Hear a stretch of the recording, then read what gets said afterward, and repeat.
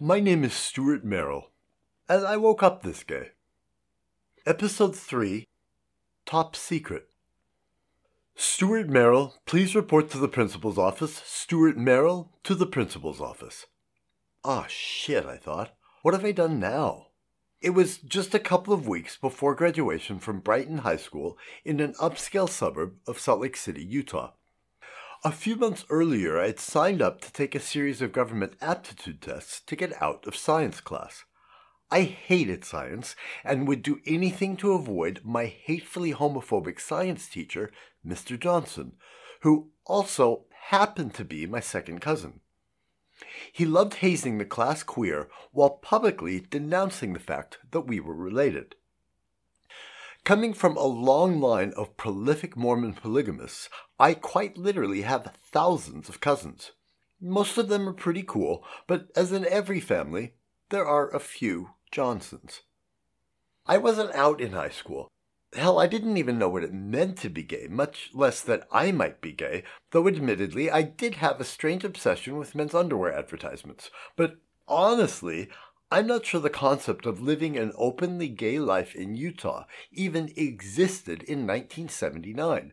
If it did, it had never crossed my mind as a possibility. All I knew was people in Utah seemed to react to me in one of two very polarized and highly confusing ways. Either they were aggressively disgusted by me and had no trouble showing it, or they treated me like a sort of token, a cute curiosity, as if I were some basset hound puppy constantly tripping over my own ears. I genuinely had no idea what it was I did to elicit such extreme reactions. In retrospect, I guess I was just the only one who didn't understand I was gay. At that point, I had only had one homosexual experience. Actually, I had only had one sexual experience of any kind, well, at least an experience that involved someone else. In my sophomore year, Mum and I had moved to Vancouver, Canada for a year to get away from my abusive brother. While working at a frozen yogurt shop in Gastown, my boss invited me home to give me a company t-shirt. When we got there, he offered to give me a massage. I was 16 at the time, and I didn't have sex with another man until I was almost 22. Anyway, I had seen the results of my aptitude tests, and very surprisingly, had tested at the top of my class. The reason this was such a surprise was, well, the only reason I was even graduating high school with my D- average was because my very well-connected mother had blackmailed the principal. Mum was a savvy politician who had married into a prominent political family and knew where all the bodies were buried in Utah. She obviously had something on my principal. Making sure I graduated high school was not the only time Mum had to remind him that she had gotten him his job and could very easily have him fired and prevent him from finding any other job anywhere in the state unless he did as she demanded. The principal's secretary was a friend of my mum's. She knew I was struggling socially and would occasionally just call me down to the office to chat, flip through magazines, or just help her with some project when she sensed that I needed a break. I was hoping that's what this was about and not yet another trumped-up hazing of some sort. When I arrived at the principal's office this time, though, she said, "Just go on in. The principal's waiting for you." Ah, shit, I thought. I suddenly found myself in a room full of very intimidating and very official-looking, shiny straight men in bad polyester suits, my least favorite and most feared demographic. Again, thanks to my mother, I had started speaking Russian and German as a small child. Though my vocabulary in both languages was rudimentary at best, because of the age I had started, I had no accent in either language. This, combined with the results of my aptitude tests, had somehow caught the attention of various intelligence agencies. At that point, I didn't even know what the NSA was. I had heard of the CIA and FBI, of course, but much to my surprise, representatives from every intelligence agency and every branch of the United States military were there to recruit me. Though I didn't know the word at the time, I was gobsmacked. At that stage, I no longer considered myself a Mormon. But the U.S. government has always considered Mormons to be a good security risk. As a result, various U.S. intelligence agencies did and still do a great deal of recruiting in Utah. I have some very strong opinions on this, but let's save that for a later podcast. My Russian mum had been in correspondence with an editor at National Geographic who specialized in Russia and had produced a few excellent books and articles on the subject. They ended up dating for a while, and through him she met one of President Carter's Soviet advisors. I suspect one of the two of them may have played a role in bringing me to the attention of the recruiters. Mum asked President Carter's Soviet advisor to take me to lunch when he was next in Utah to discuss my options. He pointed out that most people who joined the NSA, CIA, or FBI stayed for life, and he soundly suggested perhaps I wasn't that type. However, if I joined the military, I could get a good education, improve my academic record, and that would help me get into and pay for a good university when I got out. After a few tedious months selling shoes, I decided I had to do something to get out of Utah, so I joined Army Intelligence. It was a very unlikely choice for a skinny, effeminate young man, but it turned out to be a good decision. A few days later, I set out for Fort Leonard Wood, Missouri for my basic training. During basic training, I was offered a position at West Point, but I was not willing to make the 10-plus year commitment, so I turned it down. In retrospect, I wish I had said yes. After 4 years with my West Point diploma in hand, I could have just come out as gay and been discharged. The perfect way to get a very prestigious degree with no student loans. I know this seems a bit manipulative and even slightly immoral to take advantage of the government like that, but considering the way the government and the military treated gays at that time, it would have been a smart and frankly very justified thing to do. After graduation from the year-long Russian language course at the Defense Language Institute in Monterey, California, and a few months' intelligence training in Texas and Massachusetts, I received my orders to go to Fort Riley, Kansas. I was a bit reluctant at first to use my mother's connections to correct this minor geographic error the Army had made, but after a few months washing Jeeps in Kansas, I decided to give her a call.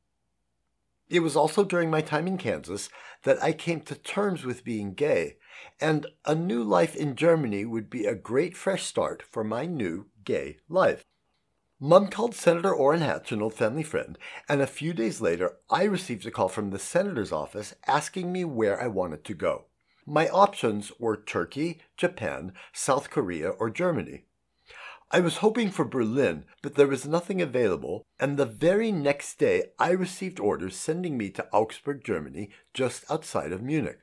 Ironically, my company commander in Kansas happened to be a Mormon from Utah. He and the battalion commander were livid when they received my orders sending me to Germany.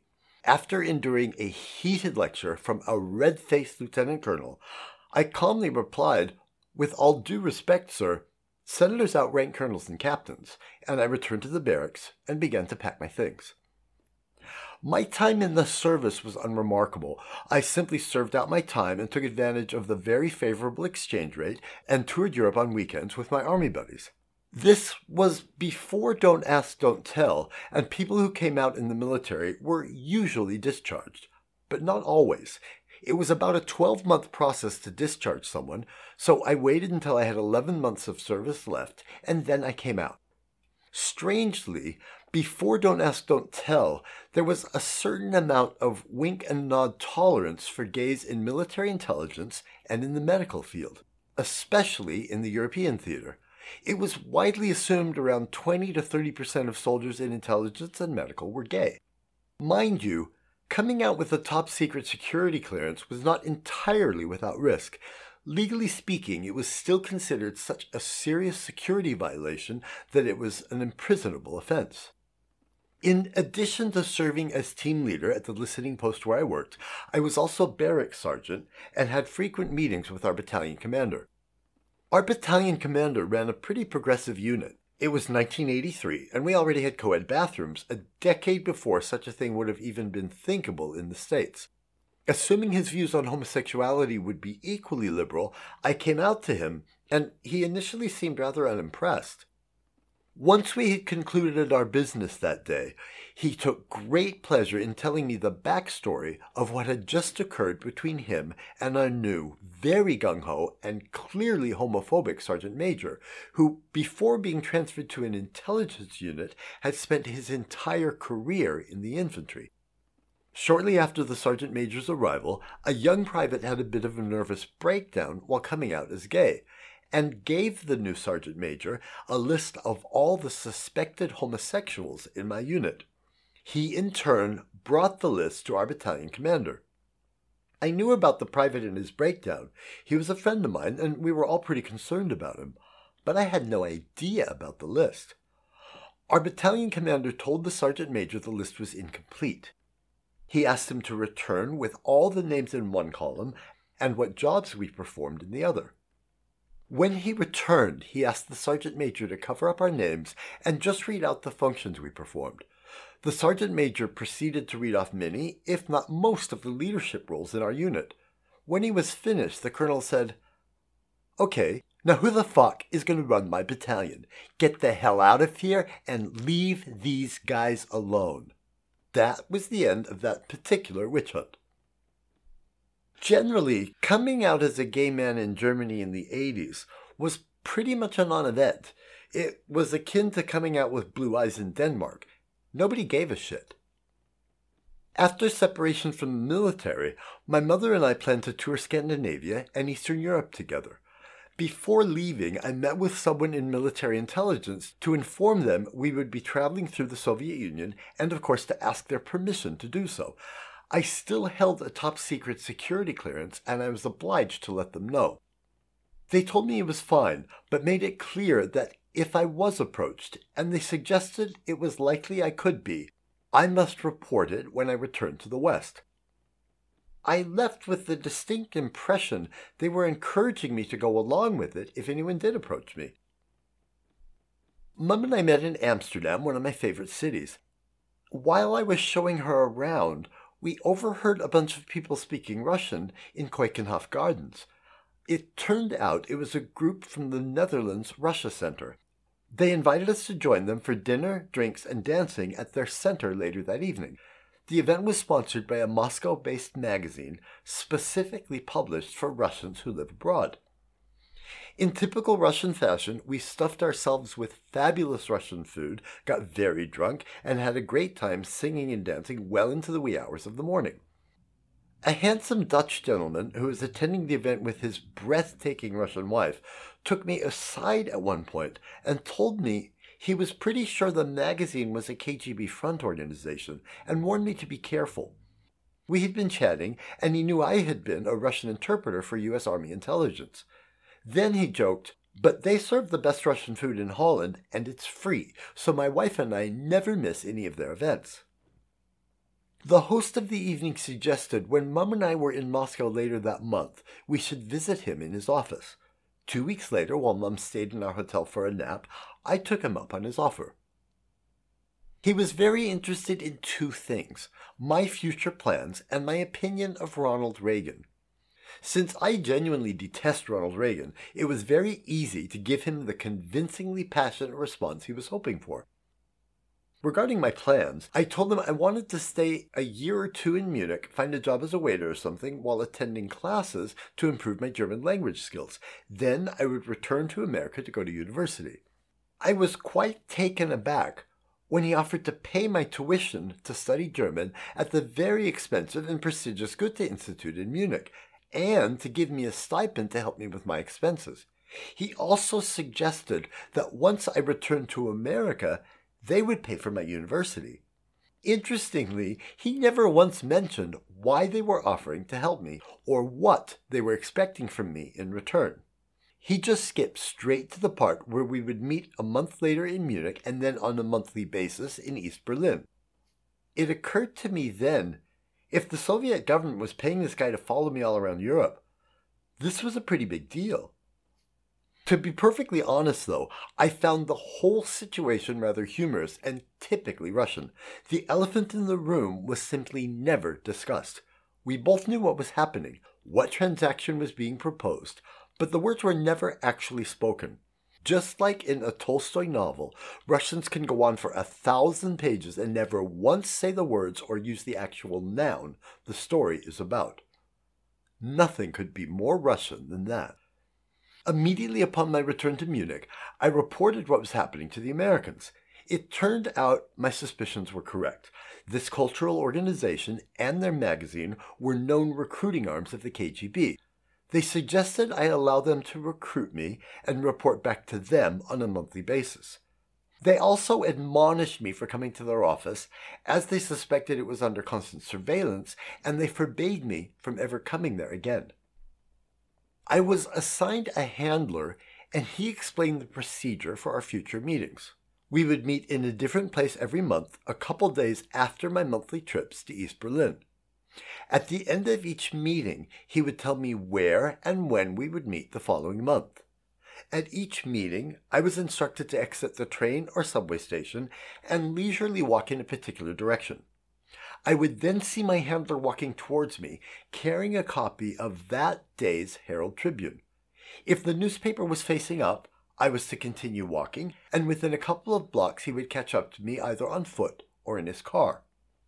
He also explained he had a couple of co-workers whom he assured me I would never meet or even notice, who would make sure I wasn't being followed. If I was being trailed, my handler would still walk towards me, but the Herald Tribune in his hand would be facing upside down. In that case, I should not acknowledge him and just keep walking and pretend I was out enjoying the scenery. Then I should go back to the train station and return home without making contact. If that were ever to happen, the Americans would contact me later at a time and place of their choosing. At each meeting, I was required to give the Americans all the money the Russians had given me in East Berlin. The Americans would then give me an envelope of cash calculated to cover my monthly stipend from the KGB, my tuition, and my travel expenses. This system worked very much to my advantage. My American handler was meticulous about promptly getting me my money, whereas my Russian handler was occasionally late reimbursing tuition or travel costs, and I suspect he was sometimes skimming a bit off the top of my stipend, as it was sometimes less than what we had agreed. My American handler loved traditional Bavarian food and would always find the best little faraway restaurants in these charming little Bavarian villages tucked away in the countryside or at the base of the Bavarian Alps. I always looked forward to our meetings, and not just for the fabulous food. Because of my abusive childhood, I had a very deep-set distrust of straight men in position of authority. But he helped me outgrow this prejudice. We even openly discussed it.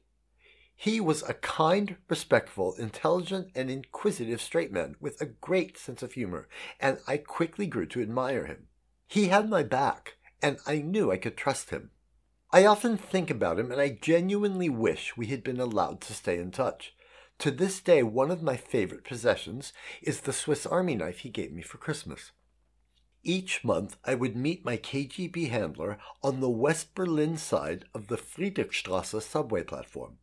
We would enter this unobtrusive metal door that looked like a utility closet. Behind that was a second door, then a ridiculously tall control desk. The desk was usually manned by the same very sexy security guard in an East German army uniform, who incidentally totally set off my gaydar. After reviewing my handler's identification, he would give me a bit of a smirk and a knowing glance, which confirmed to me his gaydar was also in good working order. Then he would wave us through. Above him to the left hung a photo of Erich Honecker, the East German head of the Communist Party, like some ironic communist icon keeping watch over us all. There was then a short walk through a confusing underground labyrinth navigated by my handler, and then we would surface on the East Berlin side of the Friedrichstrasse train station. The driver would meet us in his Trabant, an iconic East German car that is remarkably similar to what Americans know as a Mini Cooper and what Europeans refer to as an Austin Mini, but we just called this East German cult classic a Traube. He would then drive us to a 14-story apartment building across the street from the old Ethiopian embassy in East Berlin. Those 14-story apartment buildings are the iconic hallmark of hideous communist architecture. There are thousands of them, covering all 11 time zones of the former Soviet bloc, from Berlin to the Bering Straits, each and every one absolutely identical. Later, I lived in one of these buildings in a Moscow suburb on Soldier Street. Or it could have been Soldier Boulevard, or maybe it was Soldier Avenue. It doesn't really matter because there were 6 or 8 similarly named streets all parallel to each other, each and every one absolutely identical. There were the exact same number of identical 14-story apartment buildings on both sides of every street. They all had the exact same shops in the exact same spots, filled with the exact same empty shelves. At the end of every third apartment building on the right was a fish store and a kindergarten. Behind the fish store, I would take the elevator up to the identical-looking door, behind which was the exact same furniture you found in almost every apartment in the Soviet Union. My all-time favorite Soviet-era film, The Ironic Fate, is a brilliant comedy about these ridiculous buildings. On more than one occasion, when coming home drunk, I accidentally turned onto Soldier Boulevard instead of Soldier Street. Then I walked behind the ubiquitous fish store to take the elevator up to what I thought was my apartment, only to discover that my key didn't work. The first time this happened was about 2 a.m, and I pounded on the door expecting to wake up my friend's mother, Galina, with whom I was living at the time. Instead, some terrified older gentleman opened the door, fearing it was the KGB there to arrest him. I asked him what floor I was on, and when he confirmed it was the correct floor, he asked me what street I was looking for. We both burst out laughing when I realized what I had done. On 2 occasions, he actually invited me in for some cognac, on the condition I never mentioned to a soul that we had met. He was a retired journalist and a history buff who had no family. Every wall of his apartment was lined with history books in multiple languages. He was clever, well-educated, and spoke quite good German with this charming Estonian accent. There's an old Soviet-era joke. A woman hears someone pounding on her door in the middle of the night. She goes to the door, but she's too terrified to open it. Then she hears a familiar voice on the other side. "Nadia? It's okay, dear. It's just me, Ludmila. Don't worry, it's nothing serious, just the building burning down. Run for your life." In East Berlin, our Traube driver's wife, Natasha, was our cook and could always be counted on for a mouth-watering Russian feast, preparing all my favorite dishes. She used to tease me because I loved to eat pelmeni, Russian dumplings, with both sour cream and butter. Between my 2 handlers, I was eating very well in my new line of work. While continuing my studies at the Goethe Institute, my monthly visits in East Berlin were spent grooming me for when I returned to the United States to attend university and then position myself in corporate America. A few days after each Berlin trip, I would report to my American handler somewhere in Bavaria. One month, he showed up with a new assistant who, at least to me, was quite obviously a lesbian. She asked if she could have a meeting with just the 2 of us a couple of days later. More than any other conversation in my lifetime, I wish I had somehow recorded every word of that meeting.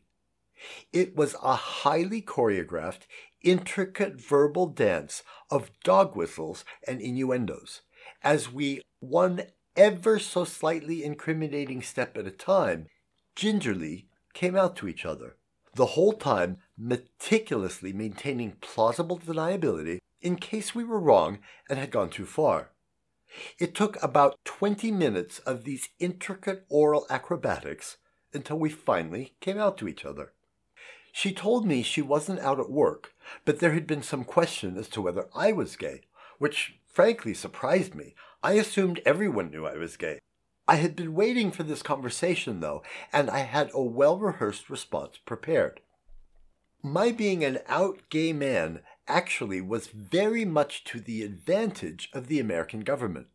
The KGB was notorious for blackmailing gays to work for them. I was later to discover the KGB itself was riddled with homosexuals, and there's a very good reason for it. If they were ever outed in Russian society, their lives would be over. Using this as leverage, the KGB regularly blackmailed gays into doing whatever they needed done. There was absolutely no one in my life at the time who didn't know I was gay. I was out to everyone, my family, my friends, the people I worked with, everyone, so there was really no way I could be blackmailed. The idea that a homosexual could not be blackmailed, manipulated, and controlled was absolutely inconceivable to the Russians. The Russians thought I was easily controllable, but the Americans knew that was totally untrue. My being gay benefited the United States government by giving them an extra level of security, while giving the Russians a false sense of security. At our next meeting, my handler and his new assistant told me the Department of Defense Intelligence Agency, the DIA, had agreed to my theory, was allowing me to keep my security clearance, and had given us the green light to continue. A few weeks later, buried on page 5 or 6 of the Herald Tribune, was an article stating that the DIA and NSA had officially changed their policy on gays. The new policy allowed homosexuals to keep their security clearances, as I had been allowed to keep mine. I'll never know for sure, but my handler led me to believe I may have been the first American allowed to do so.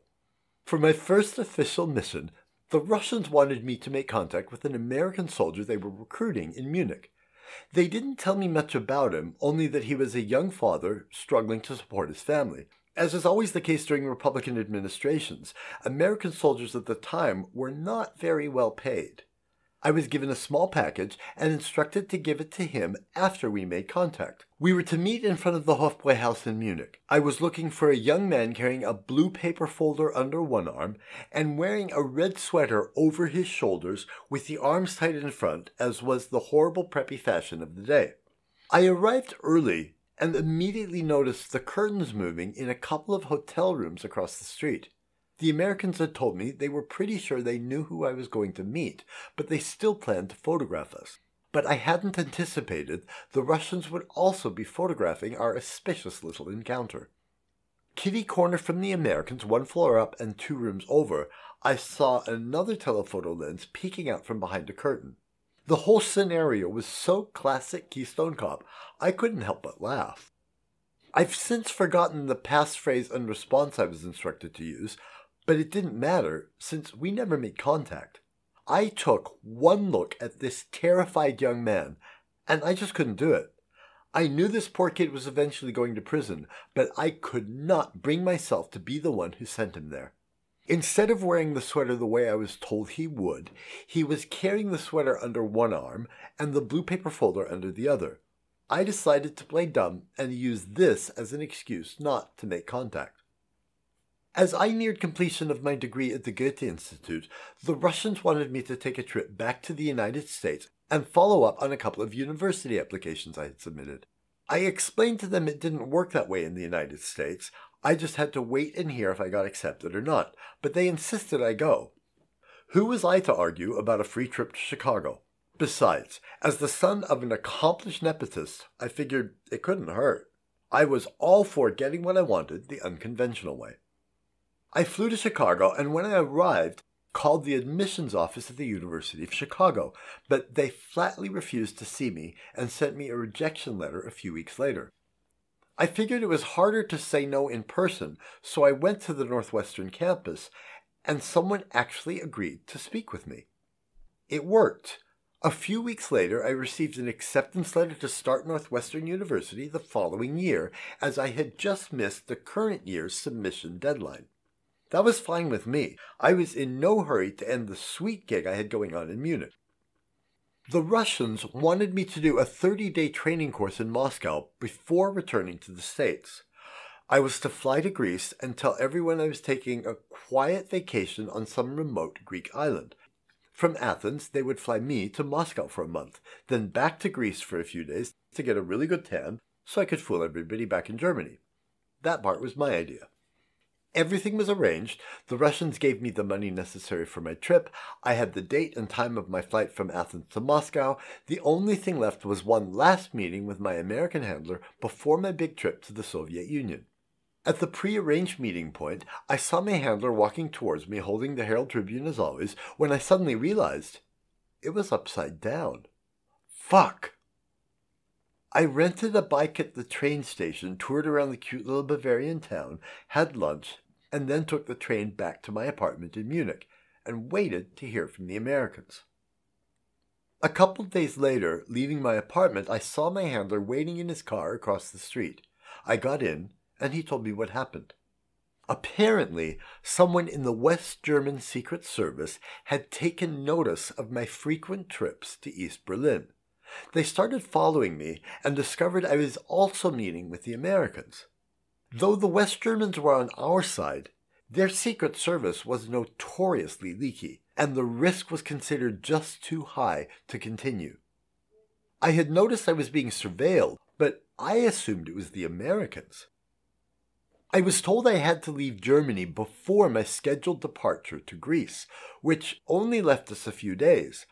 I explained I was in no financial position to move to a new country and set myself up with a new apartment and a new life. My handler assured me I would be given a new handler immediately upon my arrival in Chicago, given money for a deposit and first month's rent, and continue receiving my monthly stipend for a couple of months until I was able to get on my feet. We picked the day of my departure, and a couple days later he gave me a one-way ticket to Chicago. Not knowing what else to do, I contacted Northwestern University and asked them if I could start winter quarter, and they agreed.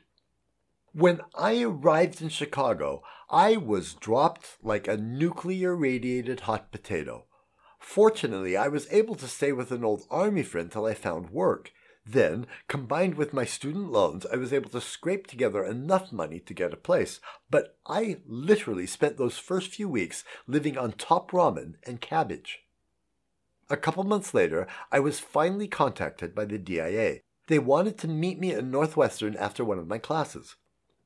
5 guys showed up from various intelligence agencies. 4 of them belonged to that dreaded demographic, very intimidating, official-looking straight men in positions of authority wearing bad polyester suits. The 5th was a younger guy in a sport coat who barely said a word. We met outside, and of course I assumed they had rented a hotel room nearby, as they usually do for such meetings.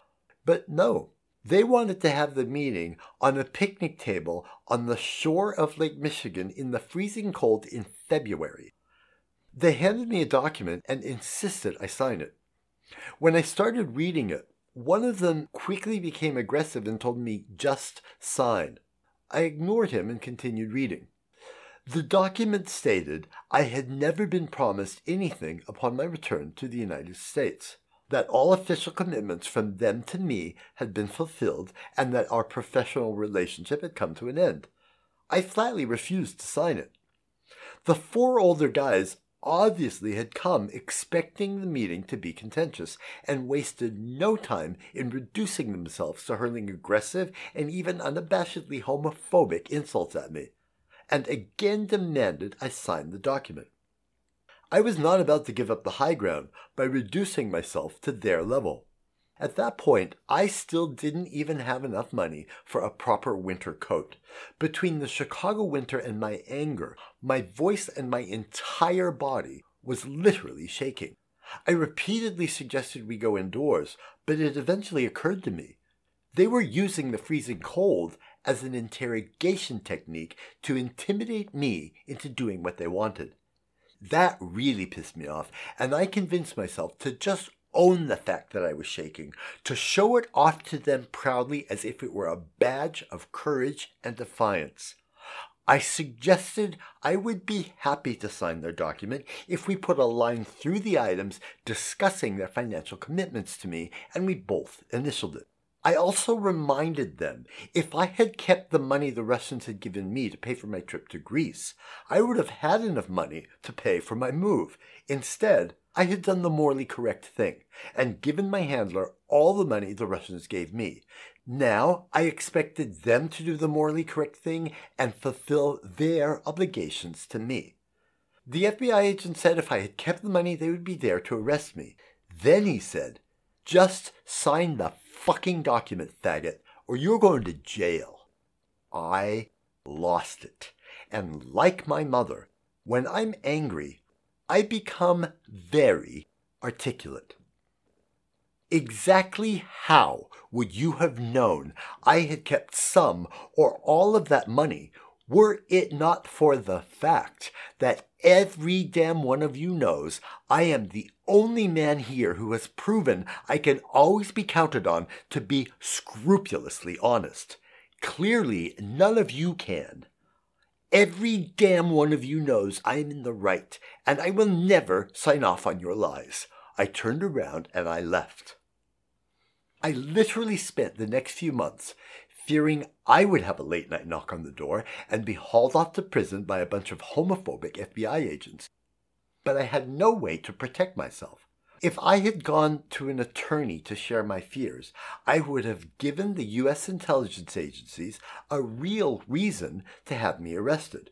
So I had no choice but to just wait it out.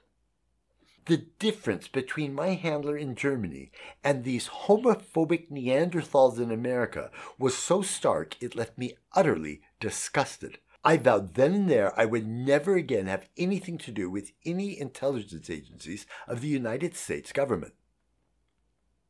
A few short years later, I was translating for the Prime Minister of the Soviet Union, several members of the Supreme Soviet. I had a working relationship with every major newspaper in Moscow, including my mentor, who was the editor at the Literary Gazette and famously first dubbed Margaret Thatcher the Iron Lady, which, incidentally, has a very different and highly derogatory meaning in Russian. I also had a close personal friendship with the man who became the Minister of Communications in charge of television and film under President Vladimir Putin. I would have been an extraordinary asset for the American government. But I had learned, not only could I not trust the Americans to have my back, but they had proven they were willing and even eager to throw the faggot under the bus without a second thought the moment they thought I was no longer useful. There is absolutely zero doubt in my mind the reason I was treated the way I was is because I'm gay. They made that very clear. Later, when the KGB approached me to resume our relationship, I simply said I was no longer interested in working with them and never would be again. The Americans blew it. They betrayed me, and in so doing lost one of the best assets they would have ever had in the Soviet Union and later in the Russian Federation. A few months later, I was contacted again by the DIA. Apparently, the younger agent, who had barely spoken at all, had contacted my handler in Munich. Together, they submitted a request to reward me with a financial bonus for the work I had done in Germany. I was handed an envelope with $5,000 cash and asked to sign for its receipt and to sign the original document I had refused to sign earlier. I agreed, and I've never heard from them again. As a funny little footnote, my mentor in Moscow, Marina Ilyich, was a very attractive woman in her early 40s and an editor at the Literary Gazette, the favorite publication of Russia's intelligentsia. She and I met during one of my first days in Moscow while I was doing my internship at the Soviet Film Institute. She was very savvy, and again in typical Russian style, without ever coming out and actually saying it, she made it very clear she knew I was gay. She also made it clear this suited her perfectly. As a matter of fact, it worked very much to both of our advantages. She was tired of men constantly hitting on her, so I became her arm candy, a sort of trophy toy, or at least that's what everyone else thought. We were actually each other's beards. She was left alone, and I gained access to the highest level social events in Moscow. It was great fun. I had a front row seat watching the collapse of the Soviet Union from within the highest levels of Russian intelligentsia, and had the honor of meeting many of the men and women who brought about the end of the Soviet Union. One day I got a message to come see her because she had something very funny she wanted to tell me. When I got there, she read me an article she had just approved for publication written by one of her journalists. It was the first time anyone had ever referred to Margaret Thatcher as the Железная Dama, the Iron Lady. Actually, the article said Margaret Thatcher was Ronald Reagan's Iron Lady. But I didn't get the joke. She explained to me that in colloquial 19th century Russian, the Iron Ladies were the working girls who followed the construction crews who built the iron railroads. In other words, they were calling Margaret Thatcher Ronald Reagan's whore. This phrase is literally engraved on Baroness Margaret Thatcher's tombstone, and to this day the English don't seem to understand its actual meaning. My name is Stuart Merrill, and I woke up this gay.